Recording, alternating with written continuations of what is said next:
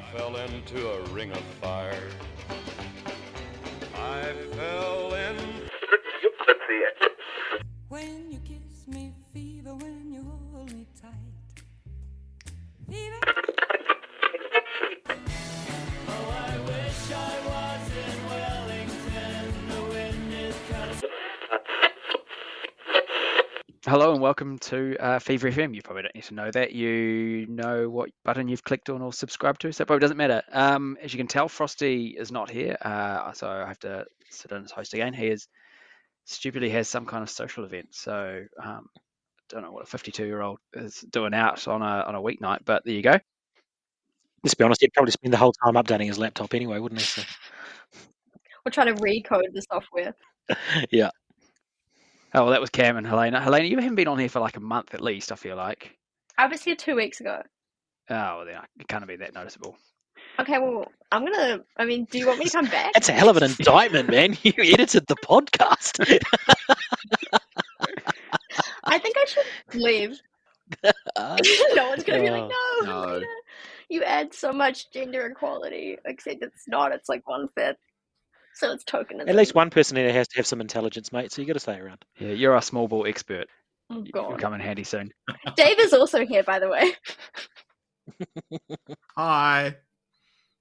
All right, should we get into it? It feels like it has been quite a long time. I think the women played on Friday night against Central Coast, and it was another loss, our sixth this season. I was just looking back. All six have been by one goal. I guess it just means it's been close and we haven't been smashed yet. A few changes this on Friday night. Cox is away at her sister's wedding, but based on Instagram, she's having a great old time. And then I think news came out after we recorded last week that Brie Edwards and Elliot have been given some time off for the week, so I assume they'll be back this weekend. Led to a bit of a slightly changed lineup. McMeekin played left back, and then we also had Lake and Barry. McMeekin was right back, wasn't she? Foster played left back, and then we had the normal Longo, Taylor, and Fraser in midfield, and then had Main, Wynnum, and Speckmeyer up front. Wynnum seemed to have played a little bit of a kind of false nine lots of the time, something similar. But I guess overall thoughts, this is another kind of disappointing result, really, isn't it? Extremely disappointing. Yeah, there's each of those losses that you've talked about so far, just as a group, at least 3-4 of them, I think, we've been in with really good shots of actually winning those games. There's only been, let's say, the first game maybe against City was quite even, and I think City deserved probably edge it. And then the first time we played Mariners, where they played us off the park. So there's no. Most of those other games we've been in and just unable to close out. This one had a very, very similar feel, where it's just the opportunities are there. Brisbane the previous week, opportunities are there to close out a game and win it quite well, but we're just not taking them, and it feels like that's coming back to bite us now, particularly with the schedule that we've got coming up. We've only got one game in New Zealand between Christmas and late March, so the whole concept there is, for me, is that we're still playing good football. We're still in with chances in every single game, but there's something missing that we're not quite able to close them out. No, I mean, I was just to say I kind of disagree to some extent. I think you're kind of right about the other games in that it felt like we were in it. I felt this one we were more out of it than those previous ones. I felt like, and it's a bit harsh, but we played some pretty horrid football at times in this game, I thought. And realistically, the only goal we got was gifted to us by mistake. Now, really tidy finish, really quick transition and nice finish to score it. But it was gifted to us by a big mistake. And the stuff we created the rest of the game was largely shots from quite a distance that didn't even need to be saved most of the time because they were over the bar. They were decent chances. They weren't horrendous, but if that's the only stuff we're creating in a game versus I thought their goals were pretty decent and they had some pretty decent normal chances, I think they deserve to win. And we were probably lucky to be as in it on the scorecard as we were. Yeah, I agree with Dave. I mean, like I agree with Cam on the general point that there have been games that, we've just should have won. I mean, the Adelaide game is obviously the prime example, but this game was the game where I kind of lost patience a little bit, because I think that there are repeated errors that seem fixable to me.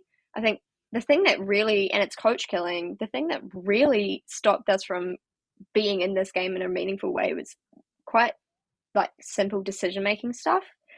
How many set pieces were hit from 45, 50 yards? Like, I mean, any keeper in that league, you've got to give them a bit more respect, actually, one. But two, Dumont is known for being a decent aerial keeper. She's one of the most experienced keepers in the league. It's not someone that I would personally say test every time from however long out you are. Like, we wasted so many prime position free kicks because Central Coast were giving away stupid fouls. That was our foothold back into this game. Their discipline wasn't there. But we just didn't have that decision making, I guess, nous at any stage to take advantage of that. The other thing I think I really noticed in this game that I think I've been slowly noticing for a few weeks is that I think Mickey Foster's, I don't know if she's thriving in this system. I think she's been a little bit hamstrung this season. And I don't know if that's because there's been more quality around her, so she's not, essentially doing the team carry that she was doing. But I don't feel like I don't think we're getting our money's worth out of the fullbacks right now either. So I think we looked pretty limp, and I found it extremely frustrating to watch. Somewhat similar. I think this kind of sums up maybe the last week or about 4 weeks or 6 weeks where we kind of play some good stuff, maybe overplay it a little bit too much, make a few rash decisions, get punished for turning all the ball in a not so great area. And again, I think I've mentioned it previously, like our ability to create good chances in and around that sort of 6-yard box to penalty spot, it's almost non-existent. Like if it's not a corner or a cross, where like I write notes for talking points each game, and like the amount of times I say takes a shot from outside the box or the edge of the box, like there's nothing that I ever say that says point blank shot cleared off the line or something like that. Like it feels like maybe teams have not necessarily sussed us out, but have kind of realized that we play very centrally and are kind of pack that area and just close down space, and as good or as much as we want to try play in tight areas, you can only do that when there's space to do it. You're so right. Like, you have to give yourself that space, like do something different to create that space for yourself, like that's not going against the philosophy, that's facilitating the philosophy. Yeah, football's about manipulating space, right? Trying to drag players out of position, utilizing it. It just seems like lots of our attack is in front of defenders or in front of defensive midfielders. Like we just don't seem to get in behind the lines, get players beyond the back line, and because of that we're taking lots of chances from long range, and I can understand that perhaps in the women's game the ability to score from distance is perhaps more just because of agility and mobility and height of keepers, but we're not really looking that threatening. Yeah, kind of summed up that we're just struggling to create good clear cut opportunities, and relying on some speculators to kind of get us across the line in it, and for whatever it hasn't been working for the last month or so. Yeah, I mean, and I'm not against the speculators per se, right? Like I don't mind testing gloves. I don't mind reminding defenders that you will shoot if they don't step. Like that's an important part of manipulating space. I think for me that what I found, and like I said, they're playing, they do some good stuff, but for me it's just that, for example, the failure to adapt or to pick the lock or to stop doing things that aren't working is what I'm finding frustrating. Okay, try it 3 times, try it 4 times, but try it 5 times. I struggle with that. How do you think Wynnum went as that sort of, I guess, focal point up front? Close, but too many touches, which I think was not her alone. I think it sums up the entire it was a slightly lethargic performance. I mean, because Wynnum has an ability to pick passes and to move defenders around that, I think is pretty unrivaled when she plays well. But I think, you possibly could tell that she's had a bit of a layoff. There's a couple of times where I was like, if that ball had gone a second earlier. But like I say, I mean, that kid has got an incredible ceiling.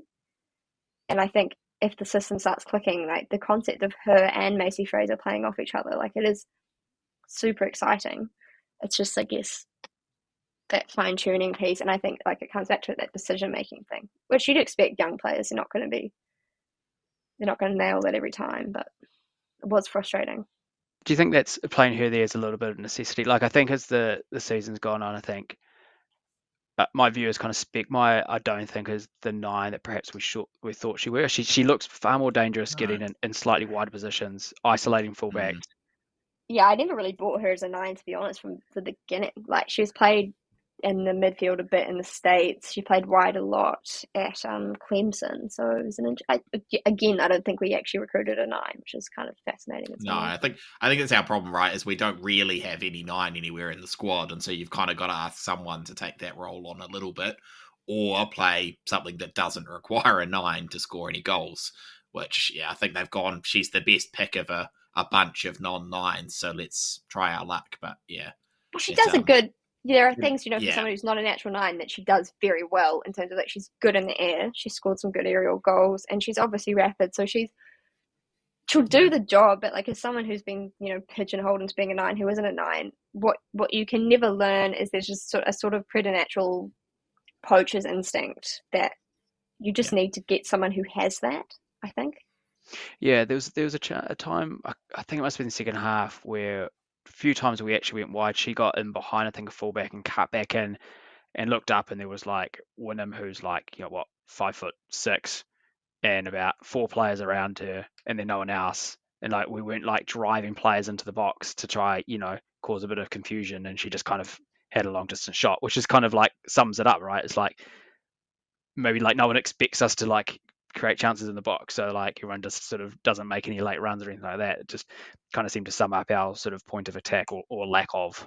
Yeah, but I mean, I guess, to be fair, to say something kind of positive, because I don't want this to come across like us slamming them. These are things that, like, this is part of my frustration, ironically. These are things that I do think are quite fixable. That not having a 9, possibly less fixable, but as I say, Speckmeyer does a decent enough job with it. We got Cops coming back, right? Yeah, but she's not a 9. Like, it's a real continual Phoenix thing. Well, this is my soapbox, right? Because this is my life. You can't just take a 7 and 11, like a winger or a wide forward, which is kind of what the modern winger tends to be. You can't take them and just turn them into 9. It's such a niche position. You can't just whack anyone up top.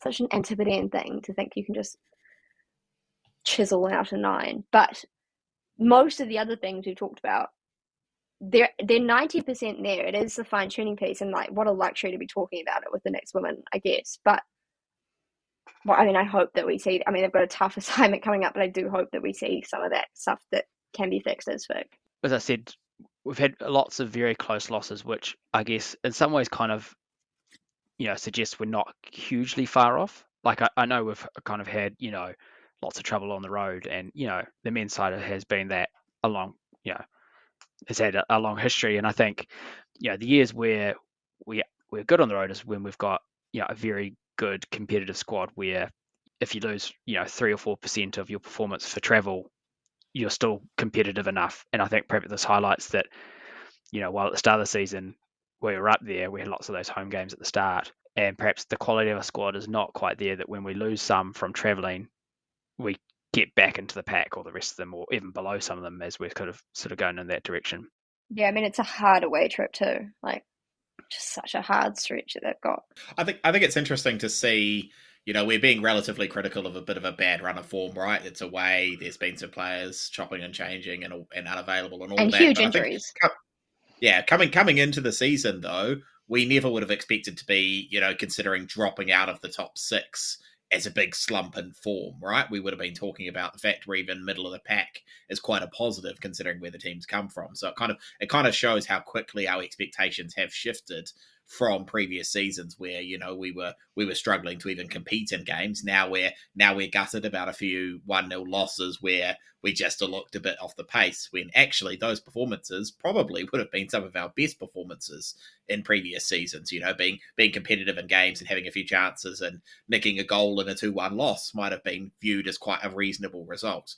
So I think it's an interesting one, how quickly our expectations have been kind of reset by some really good home performances to start off the season, and maybe this is just the balancing out of that to some extent.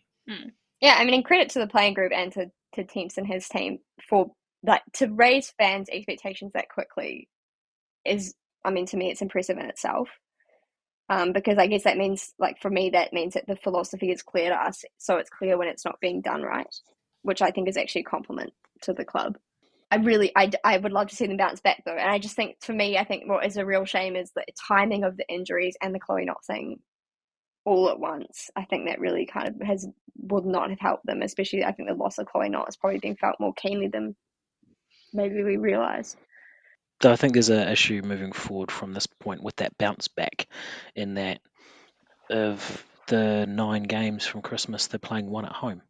So they Yeah. got, I think, 5 consecutive away games between after they play the next home game. They got 5 consecutive away games, something along those lines, and that's tough. That's a hard travel schedule. They may as well have, have been based Moved. in Australia for the whole time for that, because there's just the backwards and forwards nature of that. You can't get settled, and if you've got these injuries, you're constantly traveling, you can't get settled. There's going to be a real hard challenge getting that team back on track. It's a victim of circumstance. Obviously, we had plenty of games to start with at the beginning of the season, which was awesome, and just with the game being shifted to Sydney against the Mariners, and there being no other make-up game added for the women's schedule, and then having to move that game later in February because of the international window, it's a victim of circumstance, but it might actually be what derails what has been quite a good season. Yeah, I mean, because it'd also be the mental fatigue of not being in your home environment, I think, is just so huge, like just for the players as human beings. I mean, maybe something I was thinking is like perhaps in this time that they've had, when they settle into the away stretch, I think there might be a golden mean where they've settled into the away stretch a bit. They can find a bit more of their kind of home form. But I think that what we've seen is adjusting, you lose a lot of quality. And I think when they get to the tail end of it, they're going to be so fatigued, you're probably going to lose a lot of quality. So I think it's like it's a hugely uphill battle. But, if they bounce back in said uphill battle, then what a testament to the team that would be. Yeah, and I guess for a lot of these players, it's their first time having to do that travel, right? That regular travel. The squad is quite significantly different from previous years. So there's, probably at least half of our starting 11 doing this for the first time. Yeah, we'll run through some of the key points to see if there's anything of note. As Dave said, we obviously opened the scoring. I think about the 3rd minute, Central Coast's keeper fluffed a clearance, went straight to Main, I think, whose touch went to Fraser, and she played it back, and it was quite very tidy finish to put us ahead 1-0 early up. Nothing to add. I mean, yeah, I said it earlier. I think it comes from a mistake from them, but we do well to convert it. It would have been an easy chance to fail to convert the mistake, but we do it pretty clinically. A couple of touches and a tidy finish. It's the finish that Michaela Robinson needed to do the week before, isn't it? Just roll it into that near post around the keeper.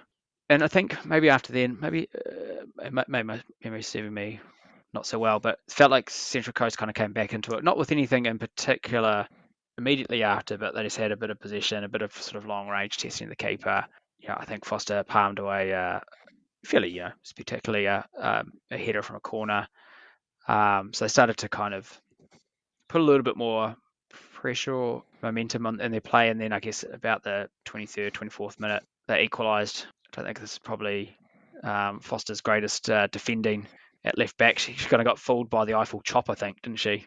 Maybe this is I mean, Helena, you mentioned about, perhaps this is not Foster's greatest season. I mean, for all we talked last year about, her dead ball ability, she was very sound defensively, right? Like, not many players would get past her, and I felt like this year, for whatever, her one-on-one defending, it just has not been at that same level, and we're looking a bit more susceptible.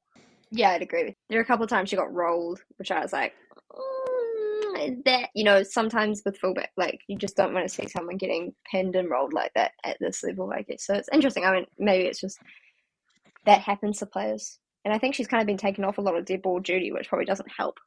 Yeah, I was gonna say, I wonder if how much of it's kind of a change in system, change in personnel, and all of that kind of stuff. Different coach you're under versus how much might just be the weight of expectation as well. There's a bit more pressure she places on herself. They're after having such a good season and being that kind of person who just took the team on their back and carried them across the line. How much she now feels that same pressure on herself to keep doing that, and with that extra stress you're placing on yourself, does that in fact lead to a drop in form rather than an improvement in it? So it could be a bit of both, right? There's more being asked of her and different things being asked of her by the coach and the system, but also probably asking more of herself as well, because she knows how good she can be in this league, and it's just not quite coming together in the same way, Because she had a very short preseason, didn't she? She only came in like 1 or 2 weeks before the season because she was with her dad at the at the rugby. So I mean, I don't know if that matters 12 weeks in, but I can't imagine doing fitness on your own in the gym or whatever is the same as getting out and playing preseason games and that match fitness. But Honestly, I don't think it makes a difference now, mate. I don't think it makes a difference now. She might just be in bad form. It's as simple as that. I don't think she's in bad form by any stretch of the imagination. Neither do I. Personally, I don't necessarily agree with the take, but yeah. She's certainly not the standout she was previously. No, that might be, though, because everybody else has stepped up. Like, it's not just necessarily like last year's season, she stood out because everything good went through her, and she was involved with at least half the goals we scored, if not more, whether it's from her delivery or scoring them, right? And it just might be that this season she's not the standout because you've got an excellent winger on the right hand side. You've got a couple of ladies who are playing very well in front of them, and there's more goals being scored. And Macy Fraser has taken a lot of that starlet kind of pressure off what was sitting on Foster's shoulders last year. So I think that maybe it's not necessarily down to her. It might just be that the others are doing better. Yeah, I mean, I contemplated that, but I think the reason I made the point initially is actually not even Foster. Foster's the obvious one to make it with because we have a comparator for last season, but I don't think either fullback is really. I don't think the fullback aspect of the system is quite clicking yet because I haven't seen what I'd like to see from Davidson either, to be honest. I just don't think that the role of the fullback has been fully maximised yet. Which again is not on either of those individual players. It's not on, it's just one of those things. But I think it's that they're being asked to do quite a complicated task, and then obviously to defend very good wingers. Like I think across the board in the league this year that wingers have been excellent. And this weekend they've got to deal with, Amina Ekic, who's like a machine. But I just think that the fullbacks, I'm not sold on what I'm seeing yet. So maybe are they playing a bit more kind of like inverted, like they're not really getting down that touch line like we see from say the men's side. They're not hugging their touch line, getting as far forward. Like I don't really recall them getting up and down that line. Part of the small ball system that they're operating is with those little inverted runs, and I see exactly what I mean. It's Guardiola's inversion, right? Like it's clever because it creates little pockets for Macy Fraser to go to work. But I think it's a pretty tough. It's a tough ask of fullbacks. And interesting, this weekend we're going to see a team. Is it this weekend that we're playing Melbourne City? It is, right? Yeah. Correct. So this weekend we're going to see an example of a team that I think is doing an incredible job of what we want to get to, which is the way that Melbourne City used Julia Grosso, who was pretty nondescript at college level. Not nondescript, but she wasn't coveted. She didn't get drafted. Like she wasn't a prospect at college level at Kentucky, but at Melbourne City, she's turned into one of the best players in the league because she's playing fullback and they massively invert her and she pops up everywhere and basically everything good goes through her. She transforms the way that the City use space. And I think it's going to be interesting to see that for us because I think that's what we could have, and I'm not sure that it's working for us yet. About 10 minutes later, the Central Coast scored their second goal. A goal that we kind of helped contribute, right? I think Maine had the ball and sort of drove into midfield and took a heavy touch and lost it. And then it was basically one pass through to, I can't remember which, the 17-year-old Central Coast player, and that she sort of slotted it home as... Trimis. Yeah, Longo was trying to get back in time, but I guess another kind of, just a frustrating one that we seem to have enough players in and around there, like, I think because the ball fell to their midfielder, I think, and then I think Mackenzie Barry came charging in to try win it straight back, and I think the ball went past her. And I think before that stage, we had kind of enough players, I think, to deal with it. And I think her sort of rushing in, and you make her spare the moment judgment, but if she probably held off, we might have had enough cover to deal with that situation. But she kind of took herself out of the play, and they were through one. So pretty tidy finish to put them 2-1 ahead. Yeah, excellent finish from a 17-year-old, especially. Trimis is an exciting prospect, I think. There wasn't really much before halftime. Davidson came on to replace Meakin at right back. Just felt like the second half there just wasn't a lot of chances for either side. I don't think we had I think it might have been Rebecca Lake had 2 chances cleared off the line from a corner that was dropped, and then we had another handball shout during that same sequence turned down.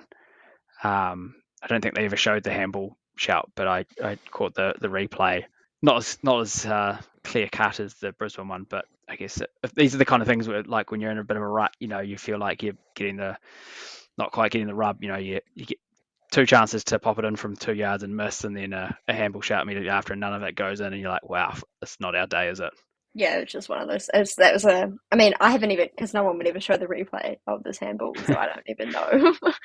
I don't know how clear cut it was, but it certainly looked suspect. But I mean, I don't think honestly, I don't know if we played well enough to say that we were robbed or whatever, but just one of those days. Yeah, and it's interesting. The second half was kind of, as you say, without much incident whatsoever. The only stuff that really was of note was all of that one little sequence there. But it just felt like, I don't know, we didn't look like we were going to get back into this. And I don't know whether that was lack of desire or what. But the second 45, it just felt like the game might as well be whistled off. We were done, But it wasn't like we were leaking at the other end either. It just was play out 45 minutes of football uneventfully. I think if the game had finished there, you could probably say, I think we might have deserved a draw. But then I think Central Coast had another chance towards the end of the game, maybe 15 minutes to go, where they got played 1-on-1, and then Foster makes a good save. And then once you look at that, you go, they had the best, chances of that game, and on the balance of that, probably a fair result.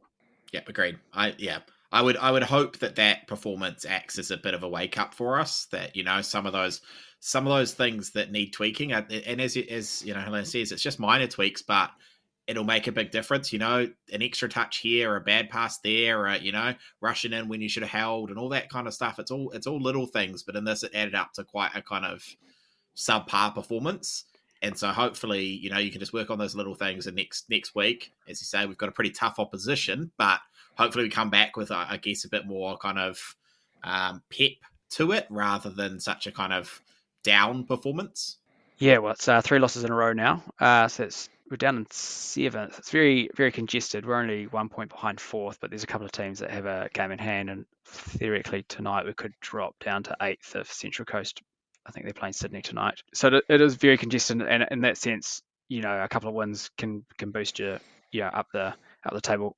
And I think maybe after this game, I think we have Canberra the following week, and then Newcastle have just lost their coach as well. Oh yeah, he really just said goodbye. Yeah, it seems to be every team's given up a coach this year, like Western. Oh, I forgot about. Well, didn't Western sack their coach because they didn't have a good start to the season or something? Well, there's Western Sydney. Western United also had a coaching change.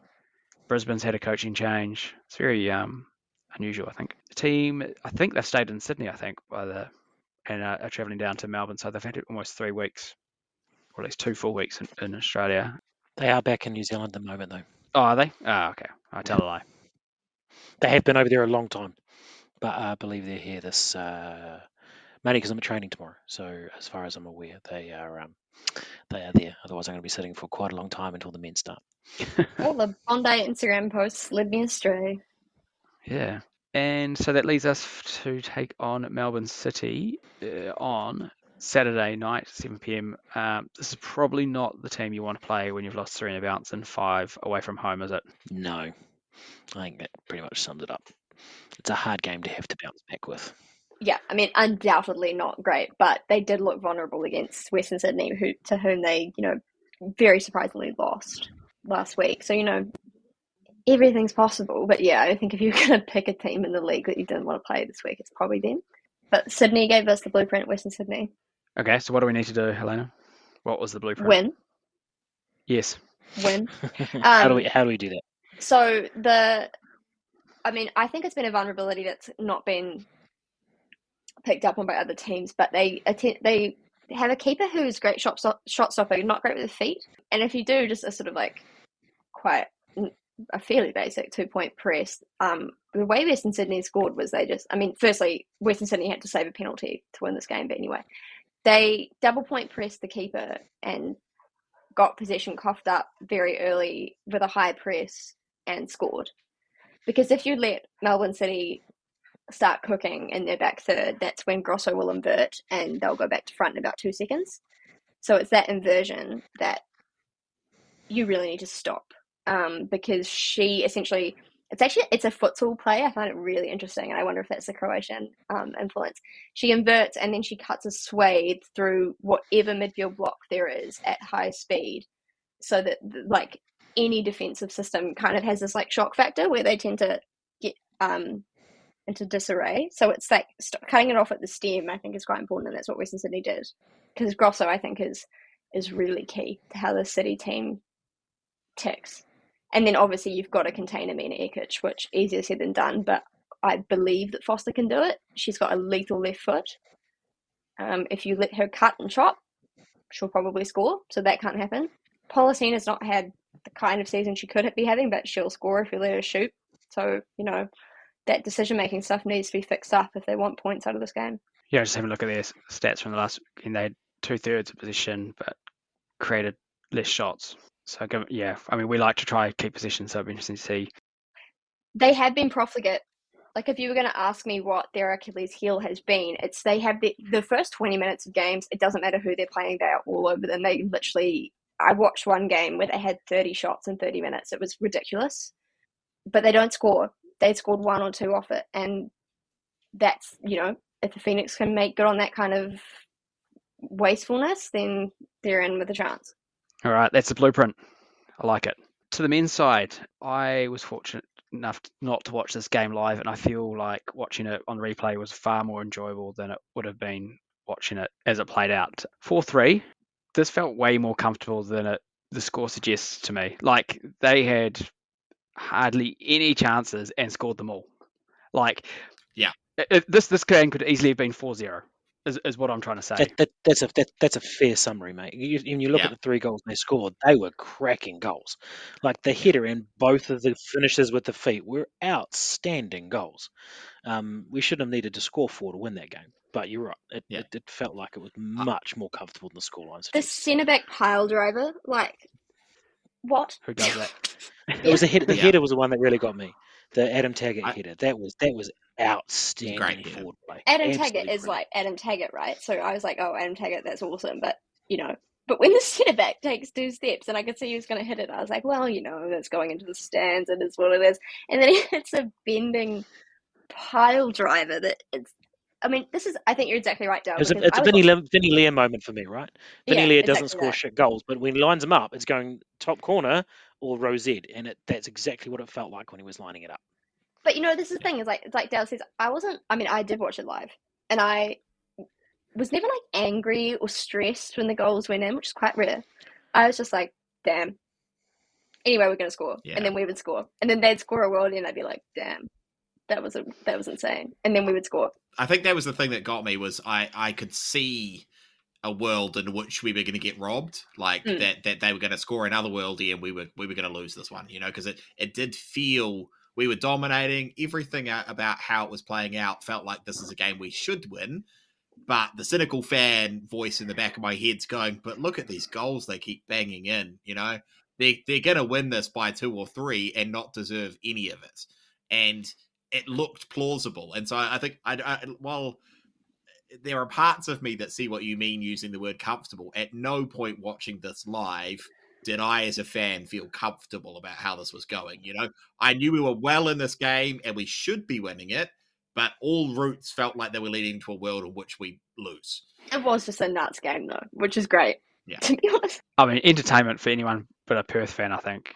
Yeah, I had a quick look at the XG for their goals, and the probability of scoring all 3 was not 1%. It wasn't even 0.1%. It was 0.01% that they would score all 3 goals. Jesus, that's such a good stat. It's outrageous, eh? And that makes total sense to me, having watched it, because that is exactly what it felt like. We've talked previously about how we've kind of outperformed our XG and our against, where we've conceded less than we're expected to, and I kind of suggesting that over time that'll kind of converge, and this is the time at which we conceded 3 and only had, I think, 0.5 against us.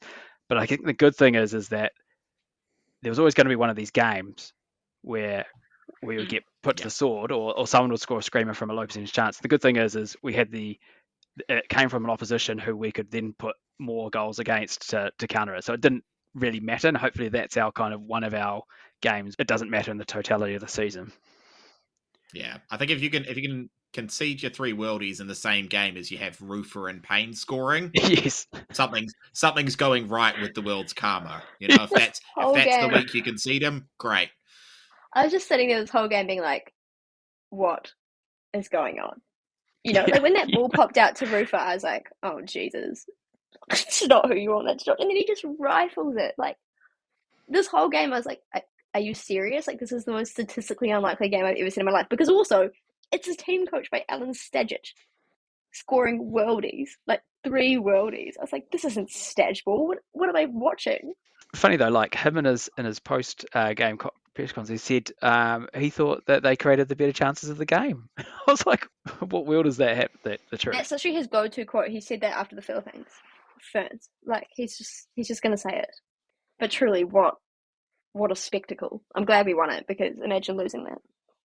Yeah, I fell asleep. The reason I missed the game is because I fell asleep to my son's bedtime, and I woke up at sort of 3:30, and I thought, oh, I'll just check the result. And you know, in the back of the mind, you're like, this is going to be shit. I look at it, 4-3. Oh, cool, sweet. Oh, Rufa and Payne have scored. Okay. Not what I expected to read. I went to bed at half time because I had to be up in literally first thing in the morning, like 5:30 to get to work before 7, and messaged at half time on Twitter. It'd be really good if we just leave it at 2-1, no more goals. Thanks very much. I'm glad we walked out with a win, because when I looked at that score in the morning about 5:30 and a half second, it was quite the shock. I think this game goes pretty differently if it was played in Perth, though. So I Yes. think in some ways the old Unite round did us a bit of a favour there. So that's good. You know, that's a tough trip away to Perth. So to have this game play out the way it did and come away with the points is fantastic. Because I think if this is in front of an actual home crowd, nah. It sucked for the women, but it worked out really well for the men. Another Unites football like Perth versus Wellington in Sydney in front of 1,500 people, I think it was. 200 people. in about 20 mils of rain. Unite round, united it, mate. All right, we'll run through this quickly because there's lots to talk about. As you say, Taggart opened the scoring after 7 minutes with an absolute bullet header from, I think, basically the penalty spot. I struggled to understand how he got that much power from a very floaty cross. Like, if you watch the replay, I think Tim Payne is one of the two marking him, or sort of in the vicinity. And as soon as he goes up there, he kind of puts his hands up as easy boys. It's just going, and it just top bins. Like, is it neck? It must be neck muscles, right? Or something. I don't know. Well, look, it looks effortless from him. Like the movement he makes is almost like a little flick, and yet it's an absolutely driven header in the top corner. It's phenomenal. I don't know how he's done that. And Paulson's a little unlucky in that it was going to be tough to save anyway, but he's also slightly wrong-footed he's kind of doing a little hop in the other direction, so he's in the air at the moment Taggart hits it and has to kind of land before he can go back, and so it looks even more spectacular because Paulson's so late to it too. But he wasn't getting there anyway, so it didn't matter for shit. Yeah, unbelievable. And I think that probably signified a bit of a maybe Perth started the game a bit better, maybe held the possession a bit more, just looked a little bit dangerous without kind of knocking on the front door every time they got in the final third. But maybe after about 20 or 25 minutes, I think we started to take hold and started looking far more comfortable and dominating position. Pennington, after about half an hour, sort of ripped a real tasty cross against the 6-yard box. No one could get hold on to it before the goal after 29 minutes. Costa scoring for the, I think, 5th game in a row. I think David Ball, was looking to play a pass to, Tim Payne on the right, and did the no-look pass to Costa on the inside, who cut in and his left foot sliced it to near post, and maybe a little bit of questioning about the goalkeeping on this. Yeah, I mean, getting your near post, I guess, but let's not underestimate the shot fake before the cut. Like the subtleties of the movement. That's a textbook for young strikers when you're played in with a reverse ball. Just sumptuous. David Ball, I think, played an incredible game. I think he's been given a little bit of criticism recently, I think because of his lack of goals output, but I feel like he's become that kind of the secondary assist guy, the guy who's playing the ball to the assist, which goes a little bit more unnoticed than if you score or assist. The Pennington of the team, if you will. Pennington's come on too. Like, Isn't Pennington the Pennington of the team? no, Pennington's not the Pennington of the team. Pennington is the play to the whistle maestro of the team. Yeah, well, I mean, we might as well just jump straight to that. I think the second goal just before halftime. I mean, Kraev. I've yet to see a good. Do you think it's a pen? If you're manhandling someone, if a striker's got position in the box and you needlessly manhandle them, and they're gonna go down, and it might not be given, but like if it is given, you just have to be like, that was a bit stupid. I mishandled that situation because they are grappling, and you know what the striker's going to do when they feel that contact. I have no problem with the ref playing an advantage in that situation, but yes, he should definitely come back for the pen if that's not scored, because there's definitely a foul there. I think it's one of those tough ones where I think if it's given as a pen, VAR doesn't overturn it, but I don't think it's strong enough either that a VAR is going to say, come back, there's a penalty here. I think there's a lot of contact, there's grappling. I think it is a foul personally, but you also see this sort of contact not given as penalties all the time, particularly in the A-League. I think if this was Premier League, we'd be having a different discussion, but it's not. And a lot of contact gets let go in the box in the A-League, and I think this one should have been a pen, but might not have been given. That's true also because it makes, to get a pen in the A-League, strikers do actually have to really sell it and go down. And then I think they get into a bit of a vicious circle where the ref's probably looking at that going, well, Kraev's gone down looking for it. But he's gone down looking for it because he has to do that to get it. So it's just as well Rufus smashed it. Yeah, I don't think VAR gets involved. I think if they don't award it, like Dave said, it didn't. I mean, he never signalled advantage after the goal, which referees normally do. So I'm suspecting he wasn't going to. Yeah, I don't think it's going to be given. A bit of recognition for Pennington, who basically ran past about 3 or 4 players to get the ball out from under whoever's legs and lay it off to Rufer, who, despite what Archie Thompson said, does not normally score crackers. Excellent strike. He's tried a few of these previously, a few long distance shots, but I mean, obviously not as good as this one, I suppose. Well, he scored a tap-in and a penalty in his career, a tap-in and a penalty. That's it. So, they definitely haven't hit him as well. But I mean, I think this whole game, it's like this was such a good strike in terms of the technique of it. Like, it's just so technically good because it's actually a hard thing to execute, the low driven shot into the corner when it's spinning and coming at speed, etc. And I think that's so much of this game was like you could show it to young footballers and be like, this is good football. The subtle body feint before the chop for Costa's goal, the header, the duress on the header from Taggart, the Nico Pennington playing to the whistle the way that he did, like the hit from Payne, the hit from Rufer, like so much of it. I was just like, this is some good football. This is some great football that we're watching. I mean, the strike from the Perth centre back as well, which is outrageous. The celebration, however, not the blueprint. We'll come to that in a minute. So we went into the half at 2-1. Do you think it's a pretty fair reflection of the game up to that point? I think we deserve to be ahead, but I think it felt already like a game that was going to be tight and could go either way. That there was more to come. I think if you were thinking that's it done like it was the woman, you were dreaming because it looked like there were more goals, and that proved very, very true.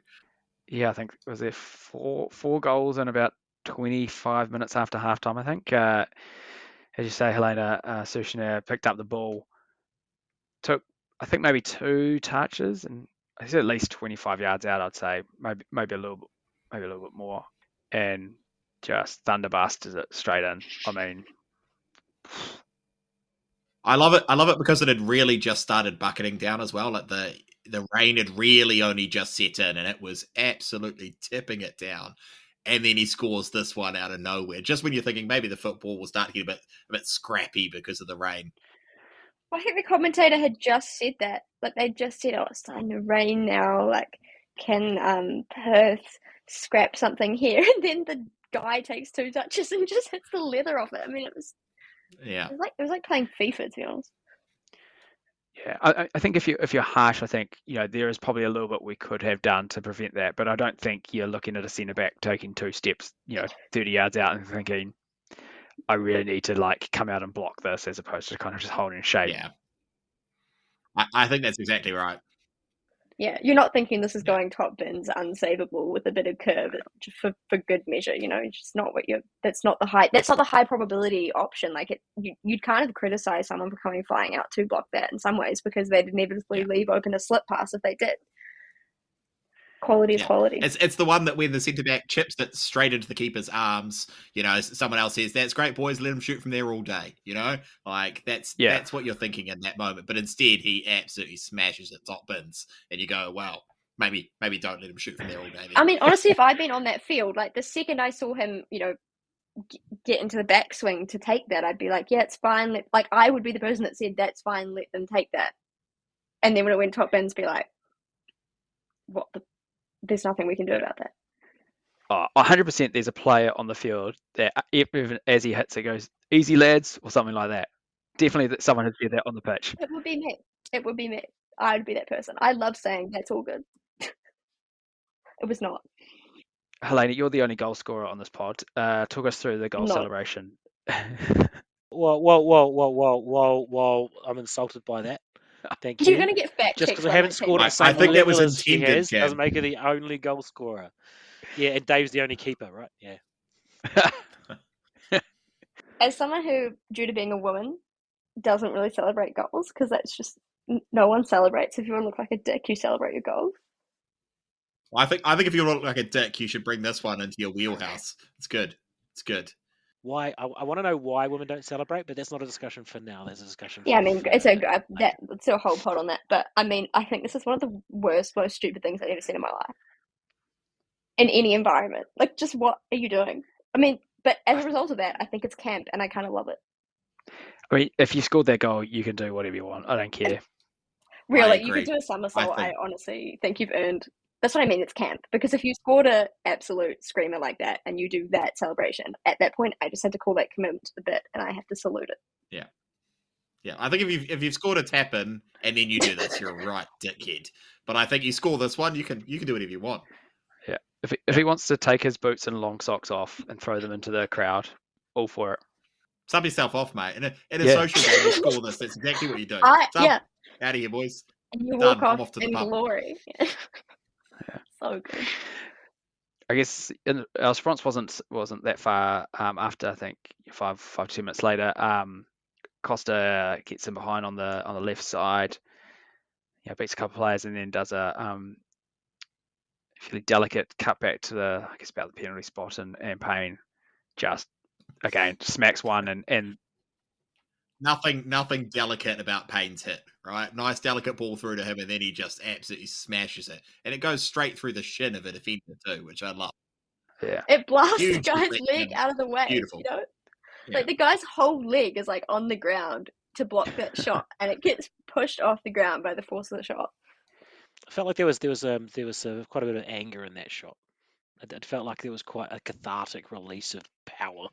It was almost golf swing esque. You know what it is? It's the type of goal that if he misses, the commentator goes, "Oh, he should have placed it instead." Yeah, like the commentator would definitely say the opposite of what he just did, even though.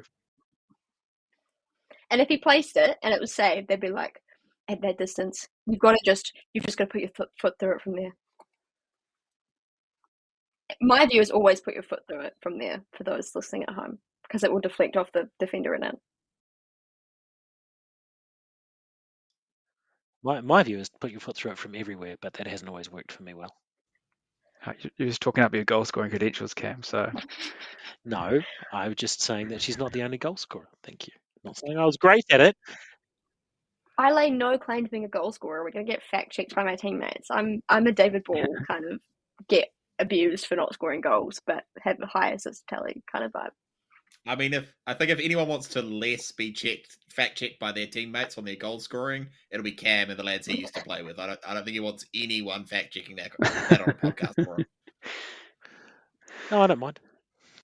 Yeah, well, the goals kept raining down as much as the water did. Rain did. I don't know. Oh, I was going to say rain. Rain didn't sound right. But anyway, Perth brought it back to 3-3, I think, at that stage.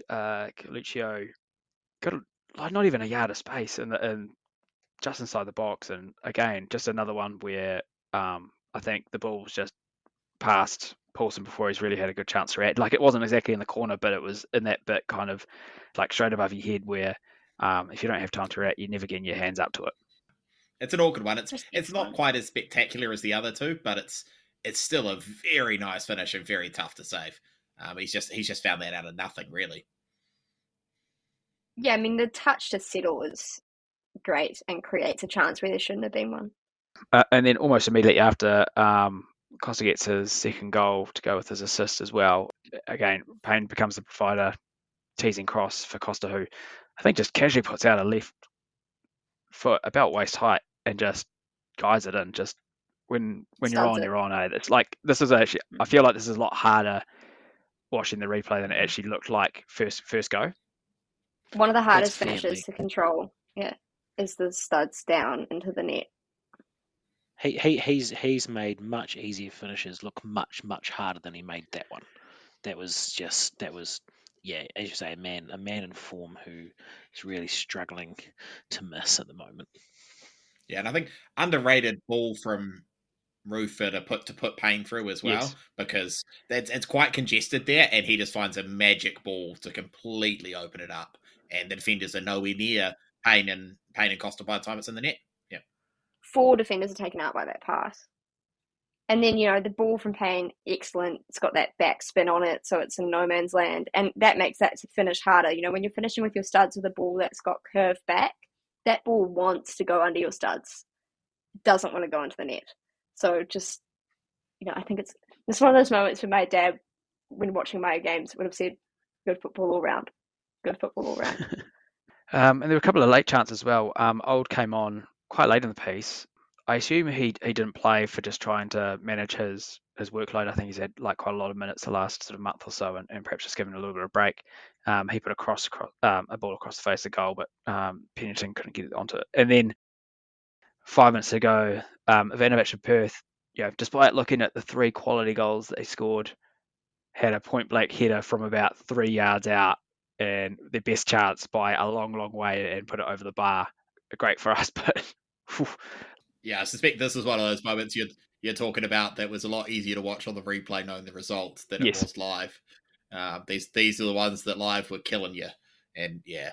Even some of the things like that was a fantastic chance, but just other moments where it felt like it could open up at any time made it a very tough watch live, because you knew it was tight, even though it shouldn't have been. And then it finished 4-3. Great to get points. I guess somewhat in the back of my mind, I'm like, ooh, we've conceded 3 then, 2 last week, and then 3 the week before. Like our very stubborn defence the last 3 games has gone a little bit rocky. I hope it's just a kind of like a blip rather than a more of a long-term trend, because we still have one of the best, statistically one of the best defences in the league. I mean, mathematically, that Perth game is pretty defensively explained as a blip, because the stats are what they are, right? Like, it wasn't so much defensive frailty, it's just a bunch of worldies. Yeah. Yep. Oh, well, I guess you're back the points and move on. It moves us back to the top of the table, and we host second place, Melbourne Victory, on Friday night. Seems like an absolute age since we've had a Friday night game. Like Cam, you were thinking it was 5 or 6 years, I think. I think it's even longer. It might actually be 7. I can honestly not recall the last time I photographed the game on a Friday night. There was that massive run where we weren't back in the mid 2000s. 2010s, where we weren't getting anything other than Sunday at 7 o'clock kickoffs, or those really unpleasant kickoff times. So we weren't given the Friday night kickoff times. So it's been quite a long time. Yeah. Friday, look, these nights are great. It's like Saturday nights, Friday nights haven't always necessarily been good for numbers, but they've always been great for atmosphere. And so that's the one thing I'm looking forward about this Friday, is that people are now back at work, and if they're not back at work, they're going back work the following week after Wellington anniversary weekend. So there's a lot of them back in town now, and there should be a decent number of people who finish off your holidays in what could be a good night out. So hopefully there's a decent crowd there, and hopefully the weather plays ball, and there can be some decent numbers. Yes, no Fornaroli for them, which is always a bonus. They still remain unbeaten. It's kind of weird. Like, it doesn't feel like we're top of the table. I don't know what it is, but maybe because it's so far, out from the end of the season, and I'm like expecting us to kind of crash and burn at some point.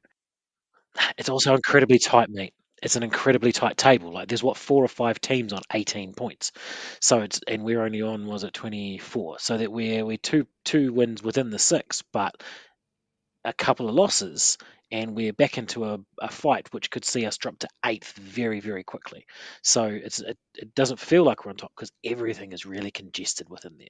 No one's running away with it like they have done the last few seasons, where City's just like bolted and maybe someone else has bolted as well, and then there's been a fight in the middle. But everybody's within that small gap of points there. There's only a couple of teams really out of it, Perth and Newcastle, only really the two that are not really in with too much of a shout. And Western. And Western, yeah. Sorry, I forget about them because they're so forgettable. Is this a bit of a yardstick of where the season is? Like, if we win this, are we like, are we almost like favourites? Like, is that the kind of area we're in, or are we like, if we lose, we're like, oh no, we're probably just the best of the rest?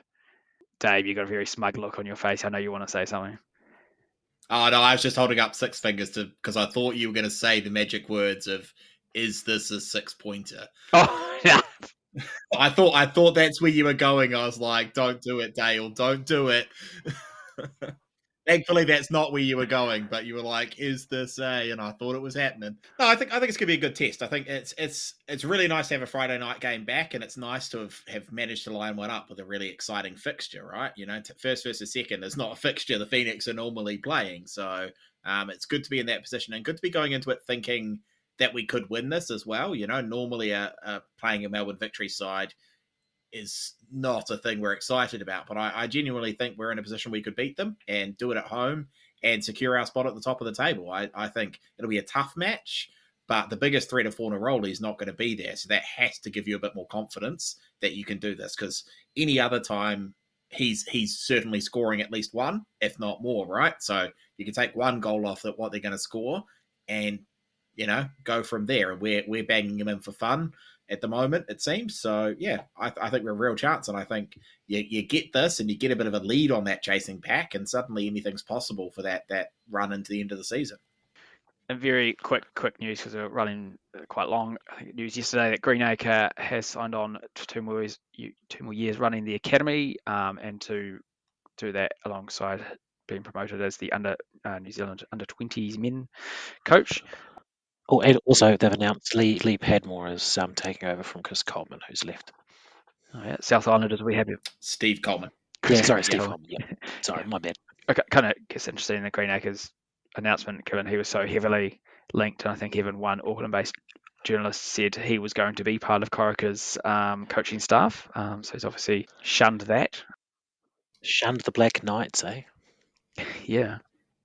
No, I think it's interesting. I think there clearly will have been, where there's smoke, there's fire. There obviously will have been discussions taking place between him and the about to be named Black Knights franchise. It's interesting that he's stuck with Wellington. I think it's good, but it obviously shows that he does want to be working in that youth space, picking up an under-20s role, and that being the deciding factor alongside academy stuff.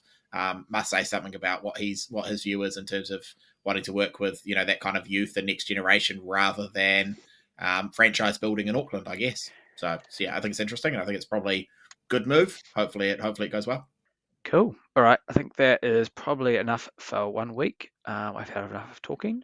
I guess, yeah, if you get along on Friday night, if you're in Wellington, drag a friend or a colleague along. Fever's usually pretty good pumping on a night game, even if the crowd isn't huge. The Fever's usually pretty packed in there. So I guess we'll hopefully Frost will be back next week, and we'll talk to you then. See ya.